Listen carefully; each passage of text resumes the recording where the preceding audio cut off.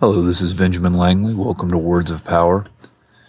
We're still going through the Lamsa series of Proverbs. What I'm going to talk about here isn't about any specific proverb, and as a matter of fact, it can be applied to anything you ever choose to learn for the rest of your life. Your willingness to come back to the material again and again is a piece of the power, a piece of how quickly you'll learn it, how quickly you'll absorb it. It speaks very highly of a person when they can let go of resistance, let go of distraction, and come back to material, to view it again, to hear it again, to read it again, to absorb it a little bit more deeply every time.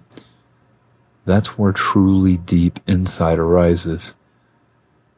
It comes from your willingness to show up again and again, and that exposed to the same material eventually grants more and more profound insight into the material. And again, most people have no interest in this. Most people have very little interest in actually learning in the first place. So that's actually already a big step.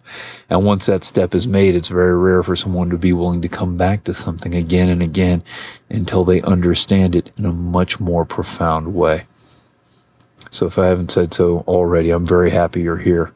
Again, I'm Benjamin Langley. This is Words of Power. We'll talk again soon.